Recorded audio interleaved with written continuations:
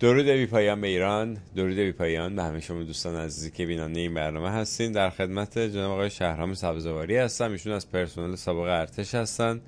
ما چندین برنامه هم در گذشته با هم داشتیم در رابطه با همین نیروی سپاه که اخیراً در سوریه کشته شد. حالا هدف بمبارون اسرائیلی ها اینا قرار گرفت.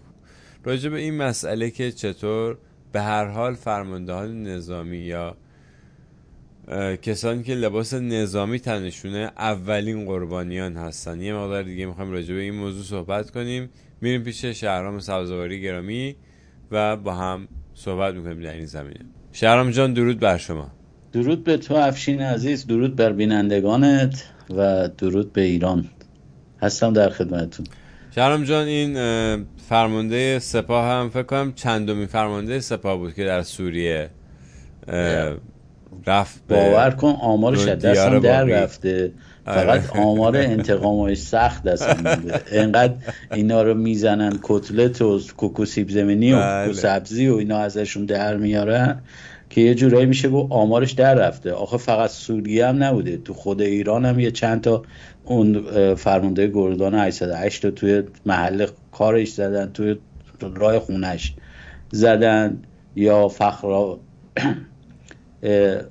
دانشمند هسته‌ای اسمش چی بود؟ فخریزاده هم یه لحظه با یه بنده خدای دیگه تو ذهنم اشتباه فخریزاده هم مثلا با یه پرستوی دیگه توی راه آب عکس زدن. یه ذره میشه گفت اینا خیلی داره حلقه ها تنگ میشه و تقریبا میشه گفت قربانی شدن اینا مشخص میشه که آخوندا باید رو خونه اینا برای خودشون دارن قصد میسازن. حالا جلوتر توضیح میدیم راجبش.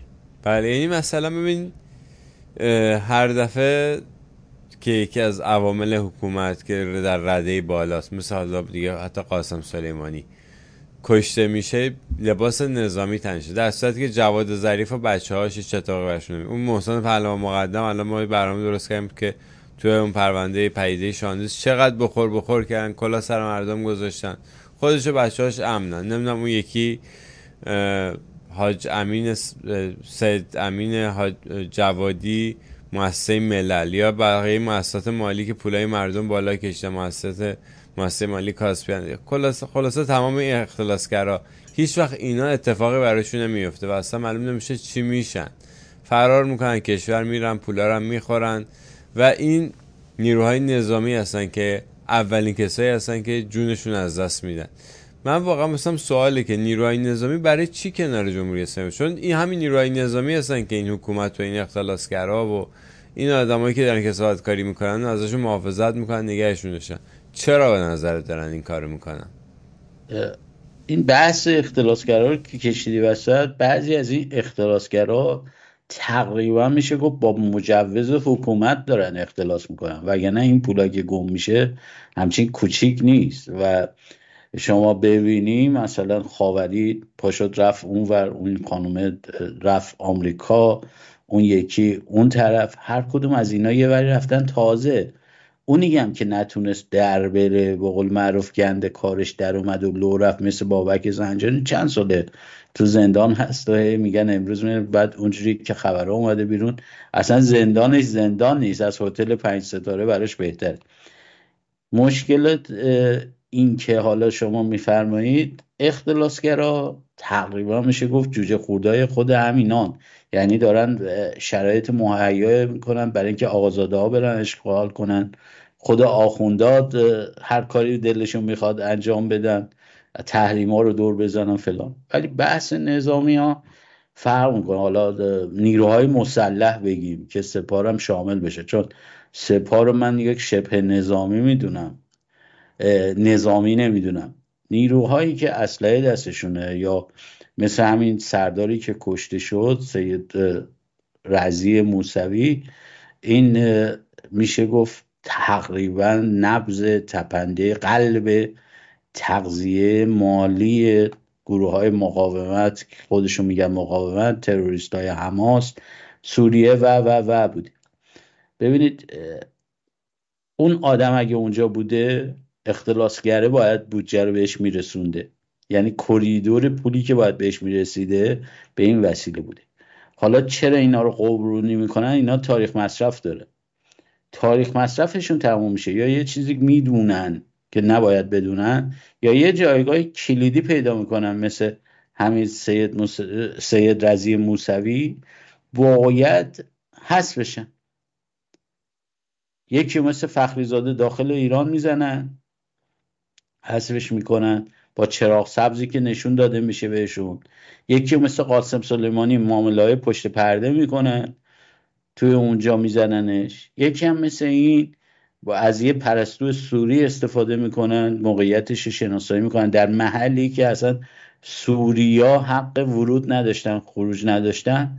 یه سوری کنار این سردار بود و خلاصه اونجا کشته میشه. بخشی از اینا رو خود حکومت رو کارشون میده. همون صحبتی که کردیم فرماندهان نظامی رو میکشن که فردا برای خودشون شاخ نشه. برنامه‌هایی که با هم درست کردیم که ثابت کردیم برخی از این فرماندهان رو عمدن جمهوری اسلامی میکشه و سر راه خودش ور میداره. بخشش اینجوریه، بخشش هم بحث کلیدیشه که این آقایون رو میفرستن قربانی میکنن برای موندگاری خودشون. دقیقا مثل گوسفندی که قربونی میکنن، اینها هم در اصل قربونی. من یادم یه ذره کوچکتر بودیم یه بزرگی به ما میگفتش که اینایی که مثلا میرن فلان جا یا فلان کارو میکنن تو سپاه میخوان فدای فلان خمینی بشن. پدر بزرگی داشتیم خدا رحمتش کنه، هر وقت بحث اینا میشد میگفت هر کسی میره تو سپاه میخواد فدای فلان خمینی بشه. حالا بحث ما هم همینه دیگه. اینها در از فداییانی هستن که روی خون اینا جسد اینا آخوندا میخوان بمونن، ماندگار بشن.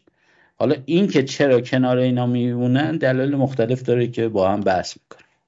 بله، حالا حتما باید بحث کنیم روی این. حالا میخوام بگم که حتی در بهترین حالت، حتی اگر نظام هم یا سیستم هم تصمیم به حذف نگیره، به هر حال اون چیزی که جلو چشم مردمه همین این فرماندهی نظامی هستن. ما دیدیم در جریان جنبش مهسا امینی خب چندین نفر از این فرماندهان نظامی توسط مردم ادب شدن یا اینکه جونشون از دست دادن، جونشون گرفته شد، یعنی توسط مردم، به هر حال توسط گروه هایی که دنبال انتقام گرفتن بودن از بین رفتن. خب پس یعنی میخوام بگم که بالاخره تحت هر شرایطی نیروهای نظامی اولین کسایی هستن که قربانی این نظام، این سیستم میشن. سیستمی که داره فساد میکنه، از مردم کلاهبرداری میکنه، به مردم ظلم میکنه، محیط زیست ایران از بین میبره، همه چی رو داره از بین میبره، هوا رو آلوده کرده، غذا رو آلوده کرده، همه چی آلوده است.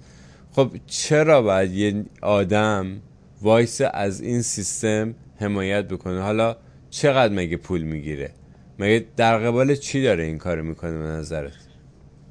ببین افشین جان، این بحث این نیروهای مسلح که شما میکنی چند مدل میشه. میدونی چی عرض میکنم؟ اینا طبقه بندی داره. یک نیروی مسلحی که کف خیابونه داره جنایت میکنه تو سر مردم میزنه، اون بحثش اصلا متفاوته با نیروی مسلحی که از مرزهای کشور محافظت میکنه، مثلا مثل ارتش. اون اگه نباشه خودمون میدونیم چه اتفاقاتی میفته. و نیروی مسلحی که اصلا شده یه بحث ایدئولوژیک و نمیدونم شبه نظامی و مثل این نیروهای مزبگیر داره عمل میکنه که مثل همین رزی که تو سوریه است و اون یکی و سپاه قدسی که وجود داره یه چیزی مثل واگنرهای مثلا روسیه است، یا نیروهایی هستن که خصوصی پول میگیرن و این کارا رو انجام میدن.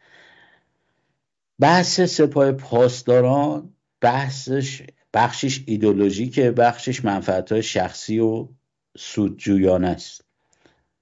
شما همون جوری که میبینی حتی خامنه‌ای نیومده یه صحبت کوچیک در مورد این آقای رضی بکنه که بگه آقا مثلا این که کتلت شد نمیدونم آدم خوبی بود آدم بدی بود، ما جوابی میدیم نمیدیم. حتی اونی هم که اومد مثلا گفت اینو کشتن چون 7 اکتبر رو ما اومدیم انتقام حاج قاسم کردیم، سردار سلامی اومد گردن نگرفت، برگشت گفتش که هر کی همچی حرفی زده چرت گفته. یعنی حتی خودشون هم دیگه الان گردن نمیگیرن. اینجاست که مشخص میشه داخل یه تنشایی هست بین اون ایدئولوژیکه، بین اونایی که سیاسی هن و بین اونایی که مزبگیرن. ما اینا رو باید تو نیروهای مسلح ببینیم. این تنشی که الان ایجاد شده خیلی جالبه. یک کسی میاد به عنوان سخنگوی سپاه پاسداران به اسم شریف میگه ما انتقاممون رو گرفتیم قبلا 7 اکتبر که اتفاق افتاد، نمیدونم انتقام آج قاسم بود و ال بود و بل بود. خب حماس اومد یه واکنشی نشون داد، گفت نه دروغ میگن. حماس واکنش نشون بده طبیعیه، خب میخواد به نام خودش تموم کنه، اون مشروعیتش رو تو مردم فلسطین داشته باشه و این داستانا بگه من به دستور جمهوری اسلامی این کارو نکردم، من برای مردم فلسطین کردم. این طبیعیه. ولی اون بخشی که یه دفعه میاد شروع میکنه مثلا داستان سرایی میکنه، مثل سلامی که میاد سخنرانی میکنه میگه هر کسی اومده یه همچین حرفی زده شکر خورده، این خیلی جالبه. یعنی اون سخنگوی سپاهی که میشه یکی از معاونای امیر سلامی با خود سلامی هماهنگی نکرده بودن برای گفتن یه سری مسائل. این میشه نارضایتی درون. این میشه اونی که مثلا بخش تندرو یه چیز دیگه میگه، بخش سیاسی اون یه چیز دیگه میگه. ببین اینا دستبندی هست و اینا میان کنار چی قرار میگیرن؟ خامنه قرار. اینجا وظیفه اون مردم یا اپوزیسیون یا گروه های مبارزی است که آگاهی ها رو بیشتر کنن. اون بخشی که فریب خورده، مثل جوانانی که مثلا امروز حالا به سودای دفاع از میهن، بخشش به خاطر داشتن یک شغل، بخشش به خاطر این که مثلا میگن ما لباس دفاع از کشور رو تنمون میکنیم و فلان اینا، میان چیکار میکنن؟ میان استخدام این نیروها میشن. اون رأس هرم ذوبه، همونجوری که بارها و بارها و بارها ما شنیدیم. باز که با اینکه ذوبه فدای چی میشه؟ فدای عبای فلانی میشه. حالا محترمانه و با ادبانش اینه که فدای عبای رهبر میشه، میره به فنا. مردم هم خوشحالن. الان مردم از اینکه مثلا یه دونه سرداری در سوریه میمیره دیگه ناراحت نمیشن. حتی میان تشییع جنازه‌ش رو میبرن تو نجف انجام میدن. داخل ایران همچین سرصدایی نمیشه، خامنه‌ای میره یه نمازی میخونه و دفنش میکنن. ببین بحث میدونی چیه؟ بحث اینه که مردم به این درجه رسیدن اونی که رفته سوریه داره دفاع میکنه دفاع کیان ملی نمیکنه. و اینو خود درون سپاه و درون ارتش و درون تمام نیروهای مسلح دارن با چشم میبینن و خواهن فهمید که بابا اصلا قافیه برگشته با آگاهی‌هایی که پیدا کردن مردم. بس اینه که اونی که داره مستشاری میکنه، اونی که داره ایدئولوژیک میره جلو فدا میشه، دیگه بحث مدافعین حرم نیست، مدافعین اسده. بحث حالا مذهبیشو گفتیم مدافعین حرم، بحث نمیدونم دفاع از سوریه، نمیدونم چی میگفتن، دفاع آن سوی مرزها نیست دیگه. الان ماجراجویی های سپاه برای موندگاری بیشتر، اختلاس بیشتر، پولخوری بیشتر. کی؟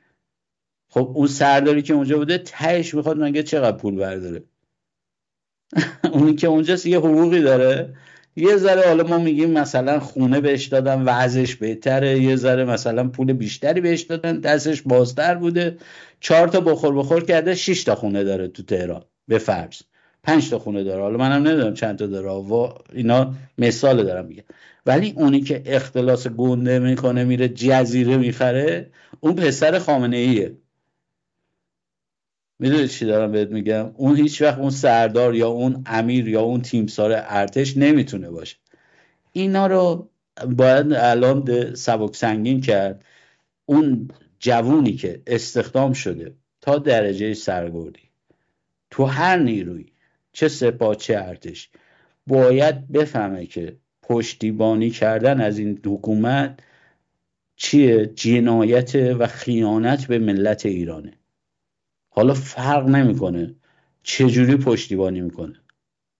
وقتی شما در رکاب یک حکومت ظالم در اومدی و یک حکومت اشغالگر در اومدی که برای کودک یمنی، برای کودک نمیدونم به فلسطینی اشک میریزه و اینجوری سر صدا میکنه، ولی برای نیکا شاکرمی و کودکان سیستان و بلوچستان که شناسنامه ندارن، روستاهای بیزوالای ما هیچ تدابیری نداره، باید گریه کرد. گفتن رضی تو سوریه خونه میساخت، رضی غلط کرد. خرمشهری که این همه سال از جنگ گذشته هنوز یک ویرانه است، آبادان هنوز یک ویرانه است، بم هنوز یک ویرانه است. همین دیروز 20 سالگی زلزله بم بوده، هنوز بم بازسازی نشده. خیلی از اهالی اونجا با توجه به اینکه استان 8 استان کرمان یکی از پولدارترین استانهای ایرانه، هنوز بازسازی بم کامل نشده. اینا یعنی چی؟ یعنی یه حکومت اشغالگر بالا سر کشور ماست. و زمانی که یه حکومت اشغالگر، اون تو برنامه قبلی هم عرض کردم خدمت شما، زمانی که یک کشور شما اشغال میشه، نظامی نیاز به دستور فرمانده برای مقابله نداره، خودش رأساً میتونه اقدام کنه با اشغالگر و متجاوز مبارزه کنه. این حکومت اشغالگره. حالا اگه سوال دیگه داری در خدمت. و عرضم به خدمتت که من فقط میخوام یه مطلبی اضافه کنم به صحبتات. ببین حالا بحث اشغالگر بودن این حکومت رو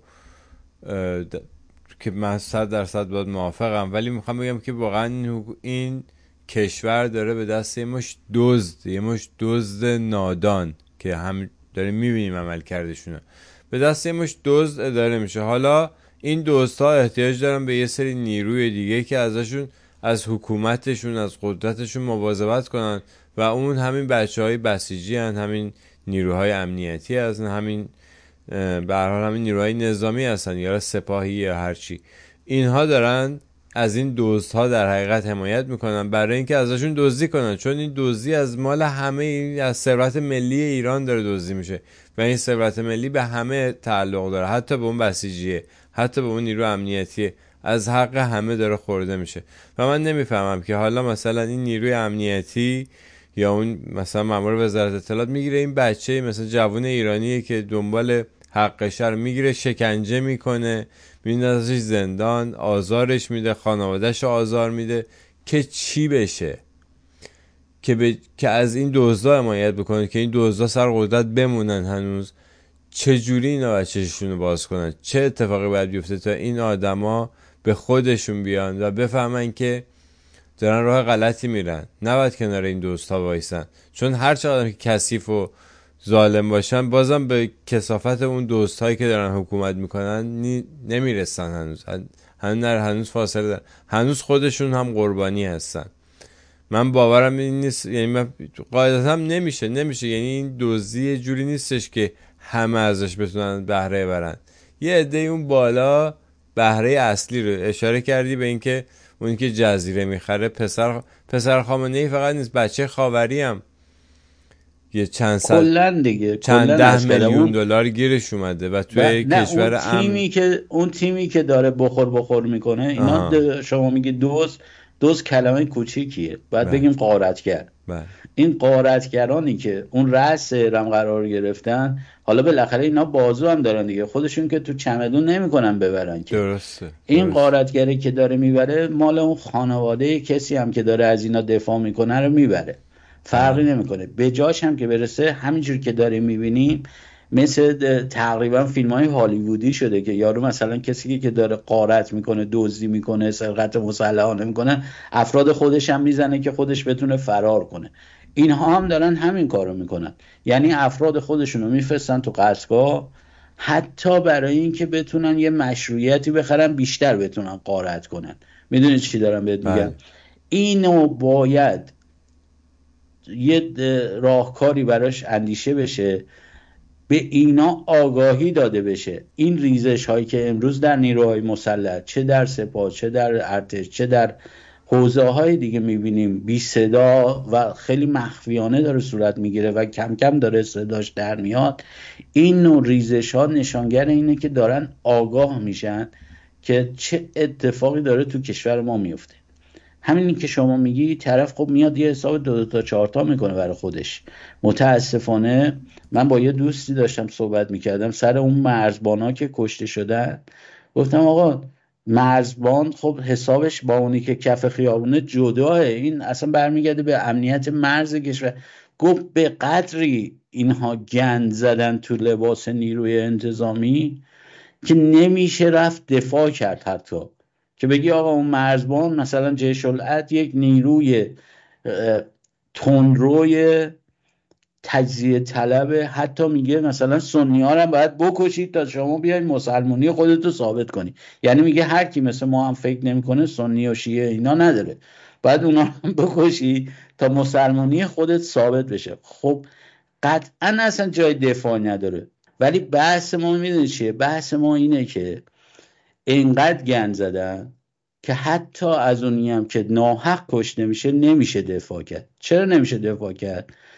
چون واقعا دیگه اومدن شدن محافظین غارتگرا و کمک میکنن به جنایتی که در کشور داره صورت میگیره.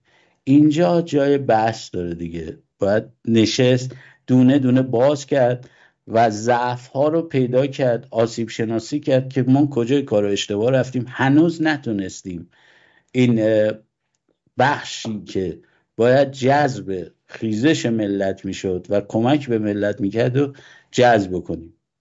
در خدمت. ممنون شهرام جان. به هر حال امیدوارم که به موقع بیدار بشن این نیروهای امنیتی، همینه که کنار جمهوری اسلامی وایسادن و همین ها هستن که جمهوری اسلامی نگه داشتن و اجازه میدن که این دوست ها ادامه بدن به کارشون. فقط تنها اونا نیستن افشین جان. ببین ما بارها چه من چه دوستانی که تو اون کارگروه مشخص کار میکنیم بارها عرض کردیم، پاشنه آشیل جمهوری اسلامی نیروهای مسلحی هستند که کنار این حکومت ایستادن. ببین هم من عرض کردم هم دوستان من که ارادت دارم بهشون، اینو اومدن بارها به استحضار مردم هم حتی رسوندن. درست. هم به اپوزیسیون گفتیم.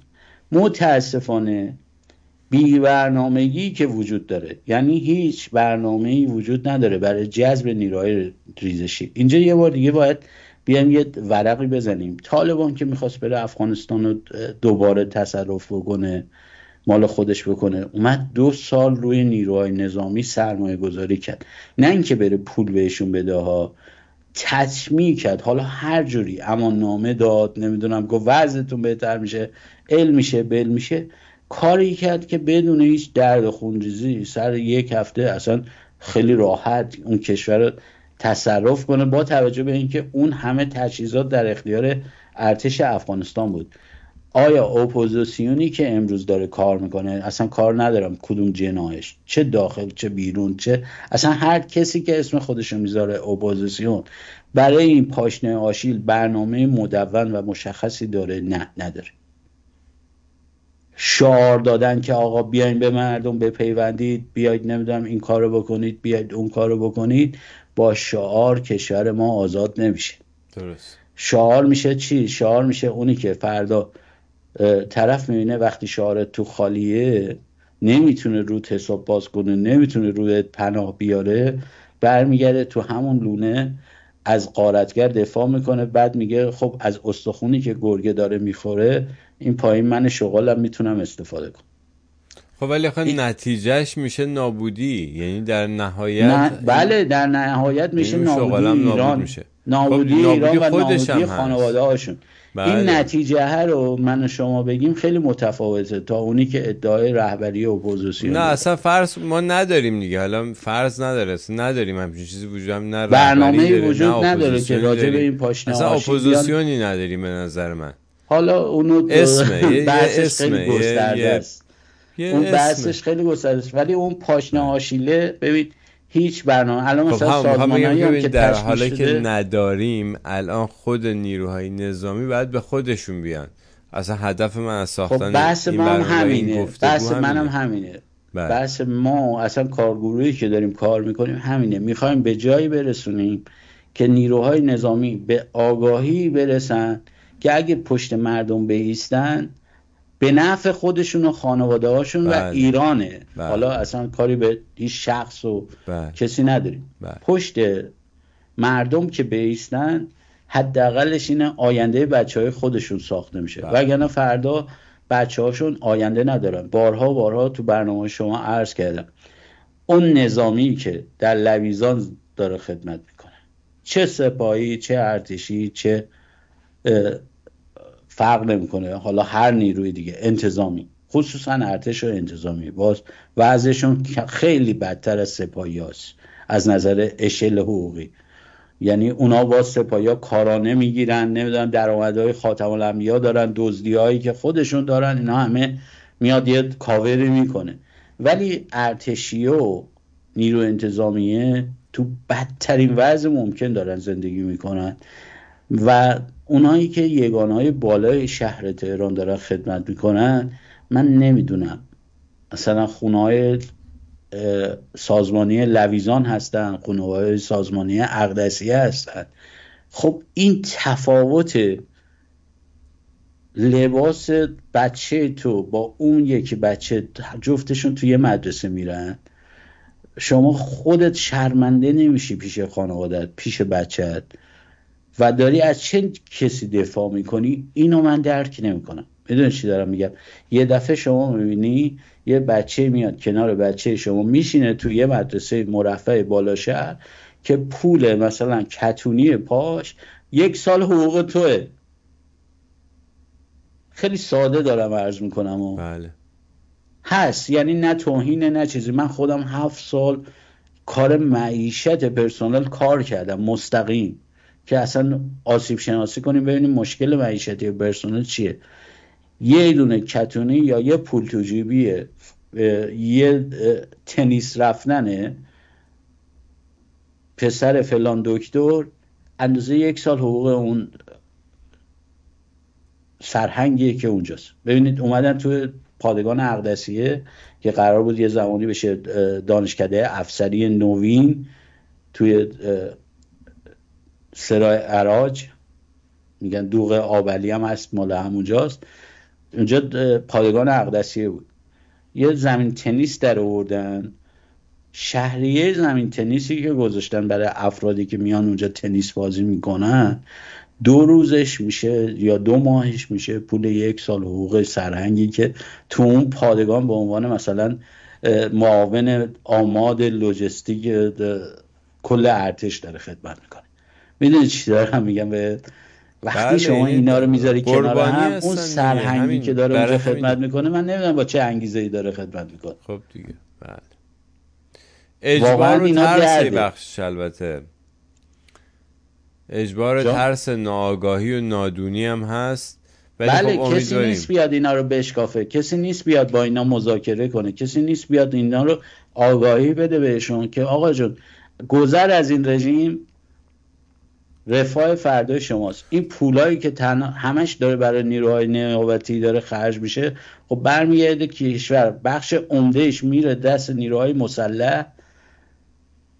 قطعا همینجوریه، همه اقشار جامعه، بله، و بخشش هم خرج جامعه میشه که یعنی الان ما در ایران همه در قربانی، همه خستن از این سیستم. آقا 40 سال تو جنگیم دیگه درست. یعنی توی فاجعه، من میگم فاجعه نابودی ایرانه که از سال 57 شروع شد، هنوزم ادامه داره. ما توی اون هستیم، توی این فاجعه، و فقط ما مردم ایران میتونیم جلوی این فاجعه رو بگیریم، به شرط اینکه چشمون رو باز کنیم، به خودمون بیایم، به خودمون باور داشته باشیم که ما میتونیم عوض کنیم این قضیه رو.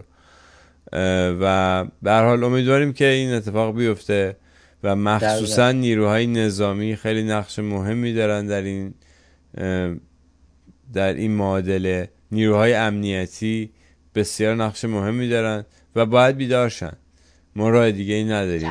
تقریبا میتونم بگم که تمام، یه مقاله‌ای هم من نوشتم راجبه کیهان لندن، نمیدونم دیدین یا نه، راجبه این بود که سپاه داره مثلا از روسیه میل 28 میخره و اصلا هوانیروز رو برای چی میخواد شکل بده. اینها همه صرف این میشه که ایران نابود بشه. یعنی اون توطئه جهانی که برای اینکه زیر ساختای ایران رو از بین ببرن، کار ایران اصلا یه سرزمینی بکنن که مجبور به تیکه پاره شدن بشه، ادامه پیدا کرده تا امروز رسیده. هر روز موندن این جمهوری اسلامی یعنی تیشه زدن به ریشه کشورمون. درست. یعنی فردا اگه حالا هر سمتی هم داشته باشی، ایرانی نداریم که شاه بذاریم روش، رئیس جمهور بذاریم روش، نمیدونم پسر خاله منو بذاریم روش. ایرانی دیگه وجود نخواهد داشت به این شکلی که ما داریم. باید جلوی این ایران خاری رو گرفت. الان اومده نخست وزیر عراق میگه که ما 11 میلیارد دلار به ایران بدهکاریم، گاز به ما داده، بعد ما پول گاز رو دادیم به کشور سوم، کشور سوم مجاز نیست اون پول رو بده به ایران. ولی ایرانی‌ها چون رابطش، ایرانی‌ها که نه، جمهوری اسلامی در است، چون رابطش با ما خوبه گاز رو قطع نکرده، بعد خود مردمش گاز ندارن بسوزونن. خیلی جالبه. میدونی چی دارم میگم؟ اینا رو نیروهای مسلح باید ببینن دیگه. خب امیدواریم که این گفتارها اثر بذاره و ما شاهد پیوستن نیروهای مسلح و نیروهای امنیتی به مردم باشیم، همکاری کنن با مردم. با آزادی خواهان ما دیدیم در سال گذشته جوانهای ایرانی اومدن به میدون، جانفشانی کردن. نیاز به حمایت داخلی هم دارن، فقط حمایت خارج که حمایت نمیشه، اتفاقا حمایت داخلی میخواد. همین نیروهای مسلح، همین بله اینا باید حمایت بکنن تا بتونیم سرنوشت کشورمون رو به دست بگیریم و کشورمون رو آزاد کنیم، واقعا نجات بدیم. سپاسگزارم شهرام جان. اگه سخن دیگه ممنونم، خوشحالم هر روز سلامت‌تر می‌بینم. ممنونم از تو. تا برنامه بعد ممنونم از تو. قربان. داری بدرود.